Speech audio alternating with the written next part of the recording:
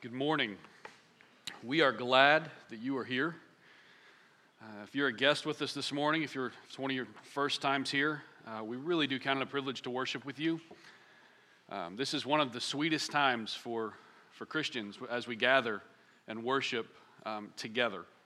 And so to get to do that with someone new is always a sweet privilege because we know that it is more and more praise going to our God who is incredibly worthy, perfectly worthy of praise. We've been in Romans 1, and we're going to be there again this morning, so you can go ahead and turn there. I'm going to open with a word of prayer, and then we'll dive into our text. Let's pray. Lord, we come before you humbly this morning, and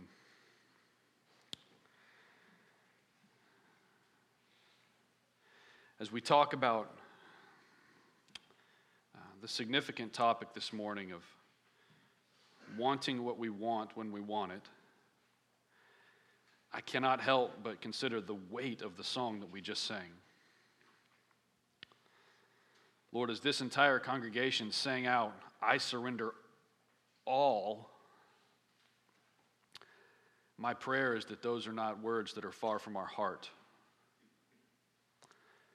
My prayer is that we could sing that in a genuine manner.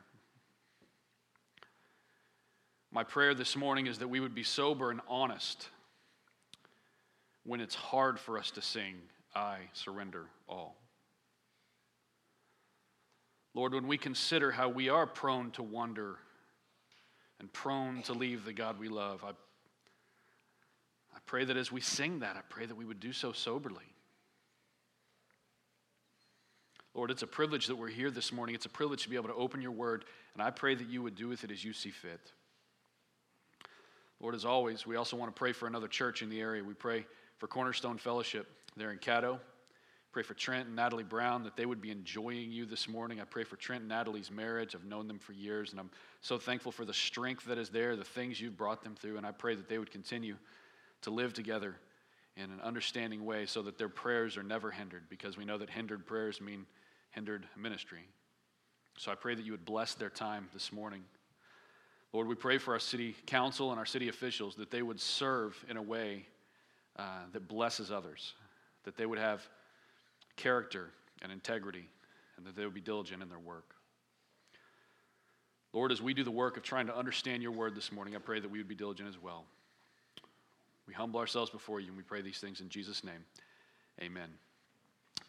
This is our fourth week in Romans chapter 1. If you haven't turned there, I encourage you to grab a Bible and turn there. We're only going to a few different places this morning, but where we go is going to be very important. We're going to consider a point, and then we're going to go back, and we're going to look at the beginning, and we're going to look at a progression that explains how we land where we land today. So we're going to go to a few places, and it's going to be important that you have a Bible. If you didn't bring one, there's some blue Bibles in the backs of the chairs. You can use that this morning. If you don't have a Bible, you can keep that as a gift from us, because there's nothing more important than the Word of God breathed out that we get to sit here and consider this morning. So we've been in Romans chapter 1, and this is our fourth week, and we've been considering the wrath of God.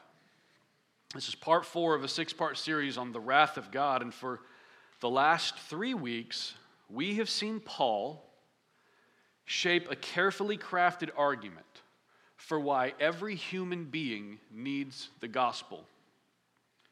In short, the wrath of God is towards everyone because everyone has suppressed the truth in ungodliness and unrighteousness.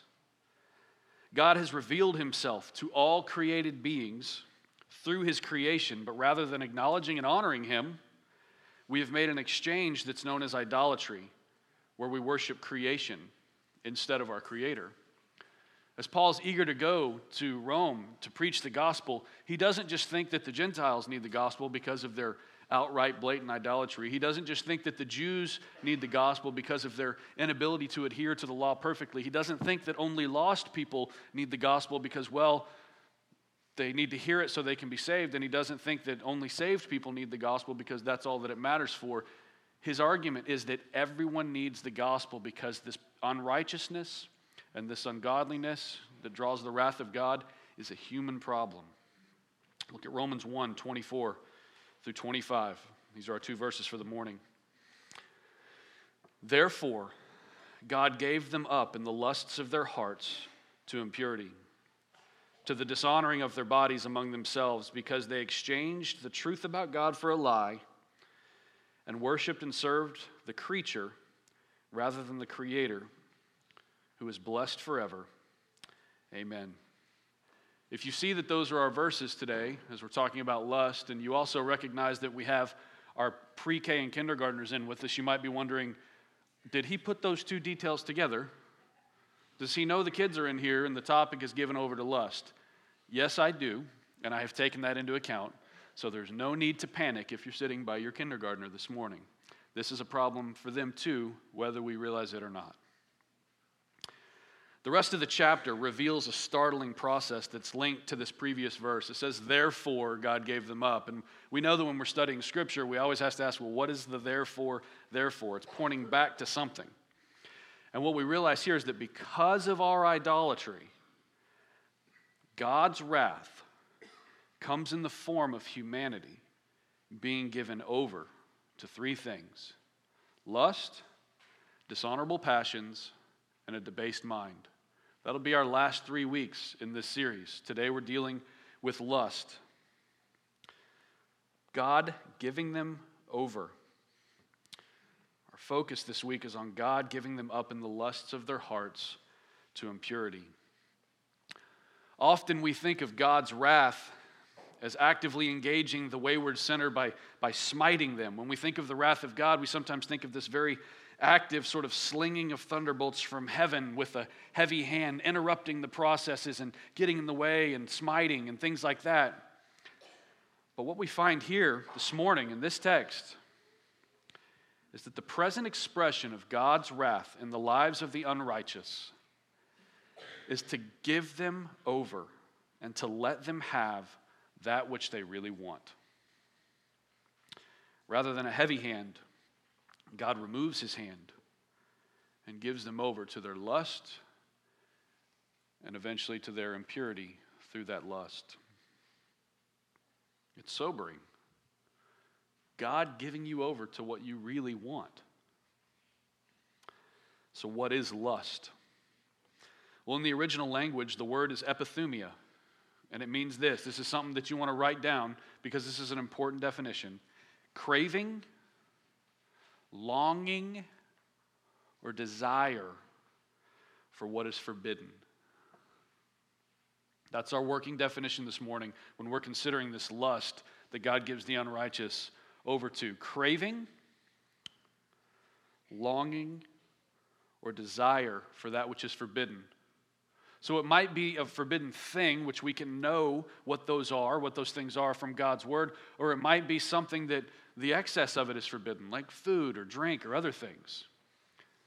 Longing, craving, and desire for what is forbidden, for what you shouldn't have.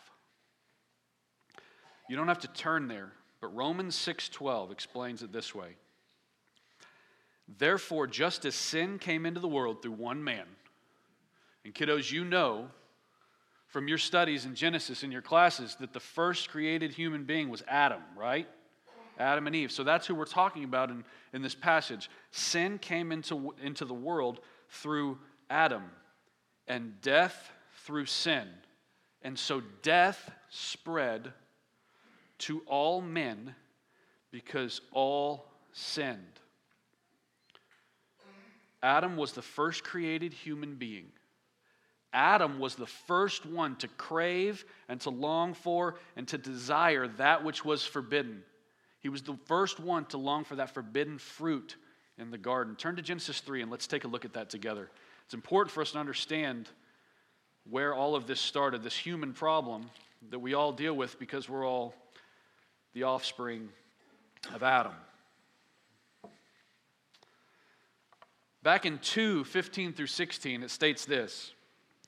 The Lord God took the man and put him in the Garden of Eden to work it and to keep it. And the Lord God commanded the man, saying, you may surely eat of every tree of the garden, but of the tree of the knowledge of good and evil you shall not eat, for in the day you eat of it, you shall surely die. So what we see leading up to this point we're going to consider in chapter 3 is that in chapter 2, God places Adam and Eve in a garden, and he puts them there to work. So if you guys think that work is a part of the curse, you're wrong. Work existed before the fall. And we see that there. We see it's a good situation. He puts them in the garden, and he gives them a welcome, open door to eat of every tree of the garden, except one, the tree of the knowledge of good and evil. And as soon as they eat of it, what God's promise is that you shall surely die.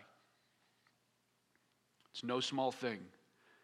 When they heard that from the mouth of God, they should have said, we should definitely not eat of that tree. Because when we do, our Creator says, we shall surely die. Now look at 3:4. But the serpent said to the woman, you will not surely die. For God knows that when you eat of it, your eyes will be opened, and you will be like God, knowing good and evil. So when the woman saw that the tree was good for food, and that it was a delight to the eyes, and that the tree was to be desired to make one wise, all of a sudden she's got all these reasons to eat it, even though God made it clear. There's that lie of Satan creeped in and here, it's good, it'll make me wise, it's good for nourishment. She's all these reasons. And she sees that it's somehow a good idea now. She took of its fruit and ate, and she also gave to her husband who was with her, and he ate. Then the eyes of both were opened, and they knew that they were naked. And they sewed fig leaves together and made themselves loincloths. There was one thing that was forbidden and an abundance of things that were not. One thing forbidden, an abundance of things that were not. Yet Adam and Eve lusted for the forbidden fruit, and upon taking it, just like it says in Romans 1, they become impure, they become unclean, they are naked, they are ashamed, they try to cover themselves with fig leaves. Remember we talked about last week, it's okay to say the word stupid if you're talking about sin.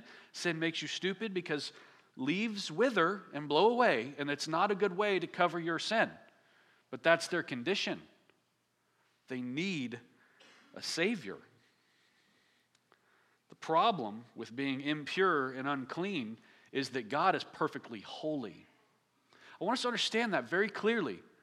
The problem was, you broke the rules, so you're going to pay the consequences. The problem is that in breaking the one rule, they become impure, they become unclean, and God is still perfectly holy. So they have broken this bond because the unclean and the unholy cannot approach a perfectly holy God and live. They will die. Like every other form of idolatry that would follow, Adam and Eve made an exchange, living by a set of values that are not the commandments of their Creator. It's not hard to imagine what that must have been like, because now we have entire cultures and entire pockets of cultures that live by a set of commands that have absolutely nothing with God's commands, a set of values that ignore our Creator. As one commentator states it, to them, there is no authority other than what their darkened hearts approve and want. They literally disregarded the voice of God and listened to the voice of the devil. That's not an exaggeration. That's not an overstatement. It's what happens when we go against our Creator. We ignore the voice of God and we listen to the voice of the devil. They have literally done this, and it becomes a problem for everyone who would come after them. So what this means, as we put this together, is that anyone who is the offspring of Adam will also sin and fall short of the glory of God. We can know that that's true because everyone in this room can attest to the fact that they have sinned. If you're sitting here today thinking you're not a sinner, I want you to know that you are. The text says that you are. And most of the people around you would say, yes, I'm a sinner.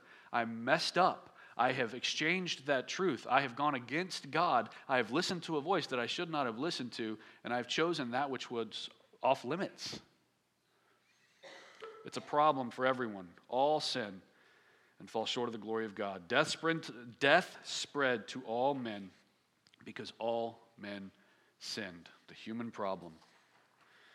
One of the most prominent examples of this is found in Adam's offspring named Esau, because we go back to Adam, and then we kind of jump here and we can see our condition, but what happened in the middle? Well, let's look at one of the offspring of Adam, not an immediate offspring, but some generations later, named Esau. Turn to Genesis 25. It's just to the right a few pages. Esau.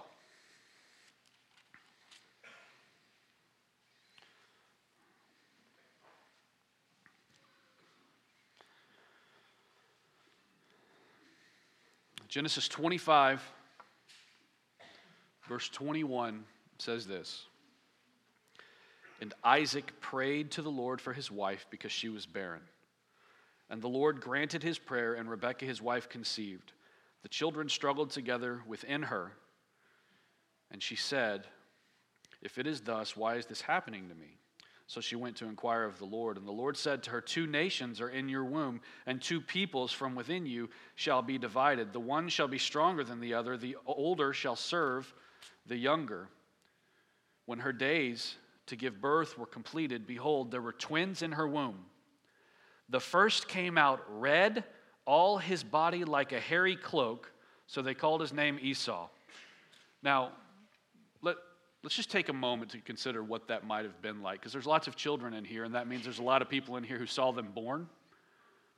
A red, hairy baby came out. Just sit with it for a minute. A little baby Yeti, an Ewok, I mean, it must have been bizarre, came out. This was Esau. Afterward, his brother came out with his hand holding Esau's heel, so his name was called Jacob. His little hairy heel, holding on to it. Isaac was 60 years old when she bore them. And listen to this. When the boys grew up, Esau was a skillful hunter, a man of the field, while Jacob was a quiet man dwelling in tents. Isaac loved Esau because he ate of his game, but Rebekah loved Jacob. So what we have here is the quintessential dysfunctional family where mommy and daddy are already playing favorites by these 2 kids who were wrestling in the womb. And look at what happens between the 2 boys. Once when Jacob was cooking stew, Esau came in from the field, and he was exhausted. And Esau said to Jacob, let me eat some of that red stew, for I'm exhausted. Therefore his name was called Edom. Jacob said, sell me your birthright now. Now again, consider what's happening here. Esau has been hunting out in the field, comes in all sweaty. Give me some of that stew. And his brother looks at him and says, okay, give me your birthright.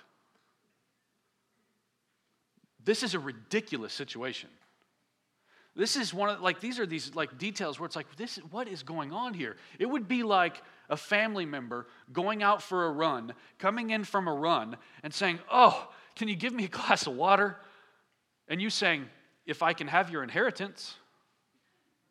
Do y'all see how ridiculous this entire situation is? Much less if anything happens from such a ridiculous presentation of an opportunity. Yes, I'll give you stew, but I'm going to need your inheritance. I'm going to need your birthright. Fair trade, right? Esau said, I'm about to die. Of what use is a birthright to me? So it would be like the person who went for a run, give me some water, I'm going to need your inheritance. I don't care about my inheritance, I'm about to die, give me some water. It's just this fleshly, overreactive, ridiculous moment where nothing matters except what's happening right then and what you want to remedy what's happening right in the very moment. This is a ridiculous circumstance. But it's a profoundly sad circumstance because it reveals a heart condition. Esau said, I'm about to die. Of what use is a birthright to me? And Jacob said, swear to me now. He's like sitting there with the soup in the ladle. Swear. So he swore to him, and he sold his birthright to Jacob. Then Jacob gave Esau bread and lentil stew, and he ate and drank and arose and went his way. Thus Esau despised his birthright. That is the case for the one who despises their birthright.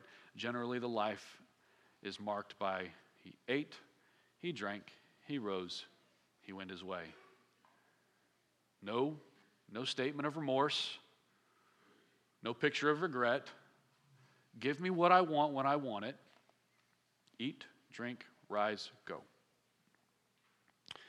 Esau was the firstborn and had a very significant birthright. The birthright during this time for Esau would have meant that he would have gotten a double portion of the property upon his father's death. But even before his father's death, his birthright meant he would have had authority over the younger members of the household, and upon his father's death, he would retain authority over the entire household. So he would have had an opportunity to shape and guide what the family would do for generations. He'd be a patriarch. But Esau didn't care about the family. He didn't care about what was good for others because he wanted only what he wanted. And he gave up authority. That's what's happening here. He surrendered authority. He literally handed over authority to his little brother. He traded his birthright for a bowl of soup, red stew. Esau was guilty of giving way to the solicitations of the flesh without regard to eternal consequences. He gave way to temptation without considering his inheritance, without considering eternity. He said, I want what I want when I want it, and I don't care what it costs me. And in doing so, he handed over authority. And that is what we do when we are guilty of idolatry, when we give way to lust, when we desire what we shouldn't have. We're giving this authority that should rightly belong to our Creator over to the thing itself. Or we think we can hold on to it and control it when we were never created to do that. He handed over authority. This kind of living grieved Paul because it grieves God. Back in Romans 1, the result of such living is that God gives us over to our lust. He gives us over to our lust. One scholar pictured this and try to picture this in your mind. He said the picture that he had in his mind was of us being a boat in a really powerful river with a significant current, and that the boat is tethered to the shore. And when we give way over and over again to that which is forbidden, God, who is holding that tether, simply releases his hand from the tether and allows us to be swept up and overtaken by that which we have wrongly committed our lives to. We're a boat, river, current, strong, power, wanting you to be swept up. And when we want that more than we want God, the scholar says that God opens his hand and allows you to go. Another scholar actually suggests that God in his wrath not only lets you go, but he gives you a push. Either way, it's terrifying. Either way, such a consideration for us today and for every human being that has ever lived, that should be terrifying. This is humankind's problem. This is what was happening in the depraved Gentile society of Rome. This is what was happening within the Jews who were not adhering to the law and were judging Gentiles unfairly. This is what was happening everywhere. It's a struggle for everyone in this room. This lust, this desire for things that we shouldn't desire, takes different shapes. It looks different for different people, but there's no one in this room who can say, nope, I've only always had holy desires. It's a human problem. When sin is becoming easier and easier, and you find yourself giving way to the solicitations and the temptations of the flesh without regard to an eternal inheritance, it should startle you. If you have sin in your life that you're seeing easier and easier and easier, that should startle you, according to this verse. Death is the wage that you are paid for your idolatrous lust. Death is the inheritance of Adam's offspring. All mankind deserves for God to let go of the tether that keeps us from being swept up in death. That's what everyone deserves. Kids, you need to know this morning that God has given you your parents to help you know when to say no. Many of you may not like it when you're told no. That was a problem for me when I was a kid And sometimes I would throw a fit when I didn't get my way. What we're talking about this morning, you need to understand God gave you parents so that when, all the parents are like nudging, listen to the pastor. God gave you your parents to help you understand when you should say no to something. And glorifying God means that you don't throw a fit when your parents say no. They're trustworthy. It's good for you, even though you don't like it. And adults, I want you to consider that this human problem applies to every adult, and if you have children, it applies to your children. It's good to lead our families in saying no to some things that train us to be able to say no when the thing that we desire is forbidden. If you just have a process, we never say no. We just get what we want when we want it. Think about the way that we can understand this in our culture. Think about how so much of our technological innovation goes towards giving us what we want quicker. Right? You can literally get online and order something, and in some parts, a drone will deliver it to your front door. I think that the people selling stuff have caught on to, we really like what we like when we like it, and we want it immediately. That is lust. That is fleshliness. And we should say no to some things. That's what discipline is. Buffet your body. Learn to say no to some things and lead your families in a way to understand that and to have the discipline to do that, because there will be times when the desired thing is forbidden, and they should know how to say no. When we never say no to ourselves, verse 24 in Romans 1 says that it has a negative effect on our bodies. Do you realize that? It's not just this eternal, sometimes far off sort of thing. There is a negative effect on our bodies when we never say no to anything. Whether it's never saying no to food or to drink or to entertainment or to video games or to any number of things that may be forbidden, or that the excess of those things may be forbidden. The reality is it's just not what's best for us. It's not good for your body. It takes a toll on your brain and on your stomach, sometimes on your waistline, sometimes on your eyes. According to Philippians 3:19, it is the enemies of the cross whose God is their belly, and they glory in their shame with minds set on earthly things. This is what you need to hear. If your God is your belly, you will never say no to anything. It's not just a food issue. If your God is your belly, what do I want right now? And I'm going to do it. If your God is your belly, you will never say no to anything. This is where we have to be careful on the application. A friend of mine sent me a text this week and said, "How's the sermon coming?"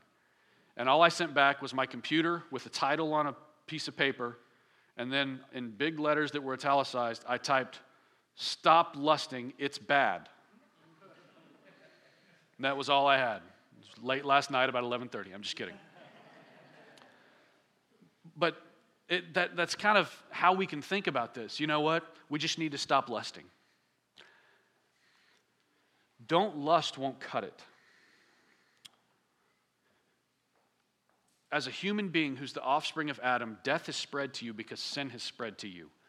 And what you need to hear this morning is that without Christ, you don't have the ability not to lust.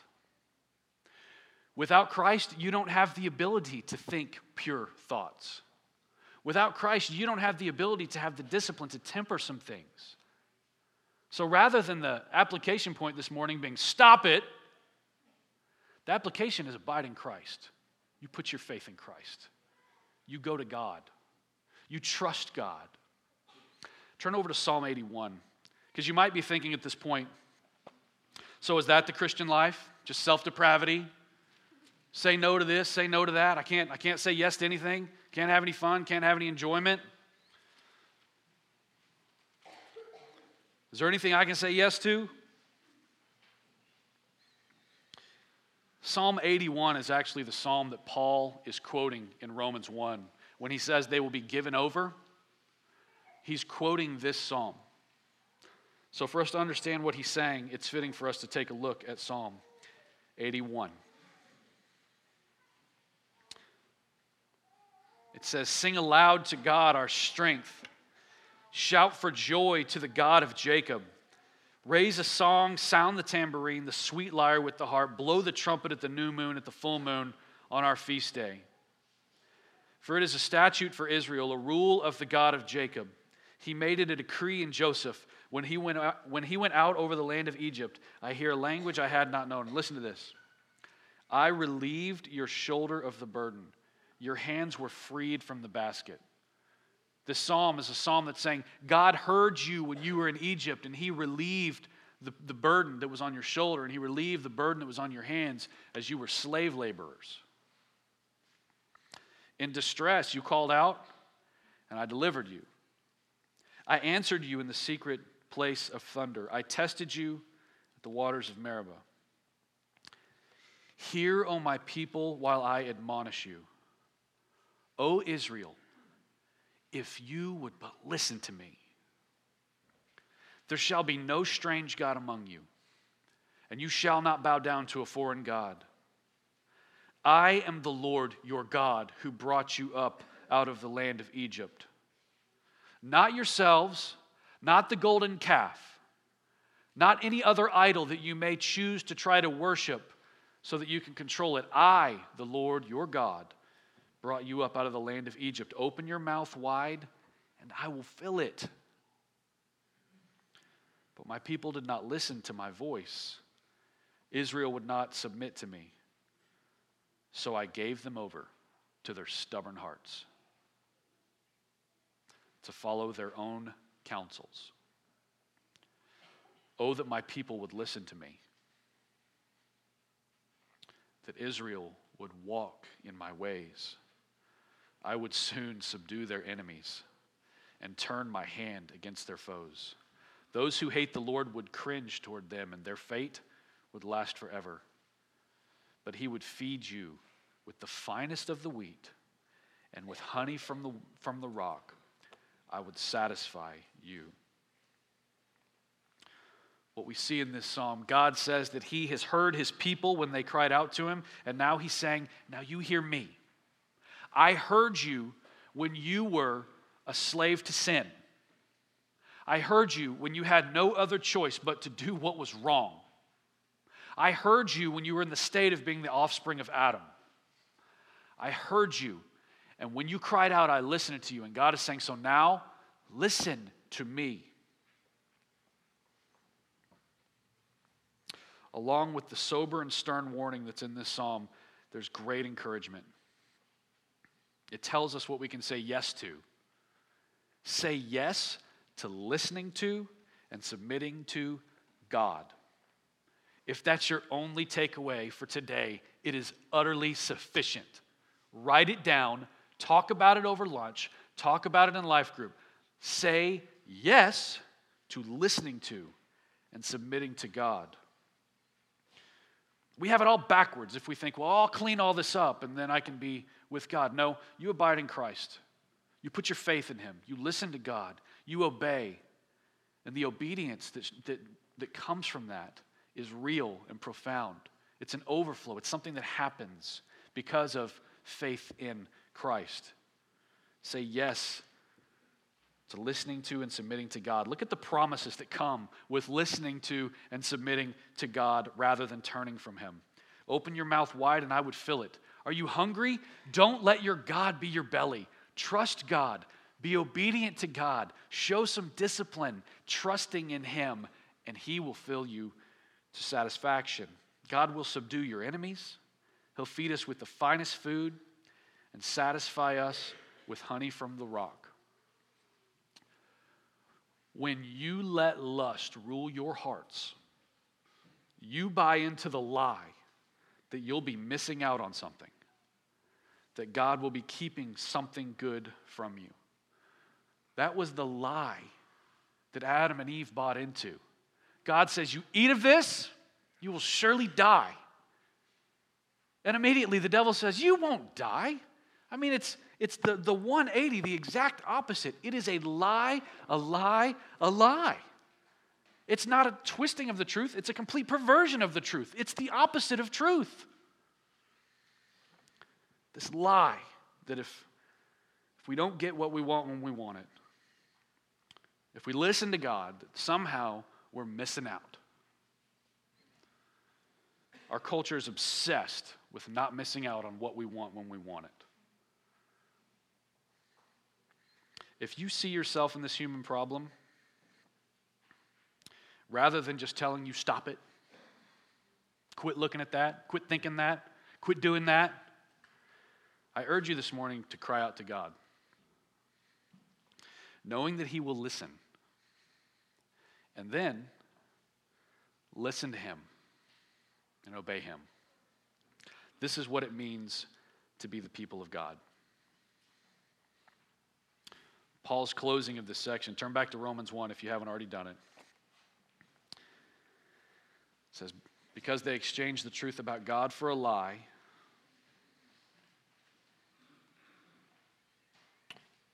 they worshiped and served the creature rather than the Creator, who is blessed forever. Amen. In this moment of talking about the human problem being that we are given over to this lust and this human problem of constantly over and over again turning from our Creator and embracing creation in a way that we worship creation, they made this exchange. And as Paul is explaining this, God giving them over, they exchanged the truth about God for a lie. They worshiped and served the creature rather than the Creator. And when he gets to the word Creator, this thing happens in Paul. This worship just kind of bursts forth. It says they worshiped the creation rather than Creator, who is blessed forever. Amen. Period. Do you feel the emphasis of that this morning? As we consider this exchange that's been made, can you, with Paul, consider your Creator and give Him praise? Can you consider your Creator, who is blessed forevermore and in whom are blessings forevermore, and praise Him for who He is and what He has done? As we prepare to take the supper, that's what I want to encourage you to do. In your hearts, in your minds, in your words as we sing, praise God. Revere Him. Honor Him. Do not be stubborn in your hearts like so many have been before us and like we struggle with all the time. Do not be stubborn in your hearts, but revere God, honor God, praise God, listen to God, and obey God. Let's pray. Lord, as we prepare to take this supper, what a privilege we have. What a privilege we have to sit at your table, to be given Christ's seat at your table, to have one who brings redemption as we find ourselves in the midst of this human problem. Lord, my prayer this morning is for sobriety and for honesty. That if anyone is dealing with desiring that which they shouldn't have and giving in to that desire and struggling with not taking their thoughts captive this morning, my prayer is that they would reckon with that right now. While we as a people praise you and glorify you for not leaving us in that condition, for not simply just letting go of the tether and letting all of us be swept up by death. Thank you for giving us a supper where we get to celebrate life this morning. We pray these things in Jesus' name. Amen.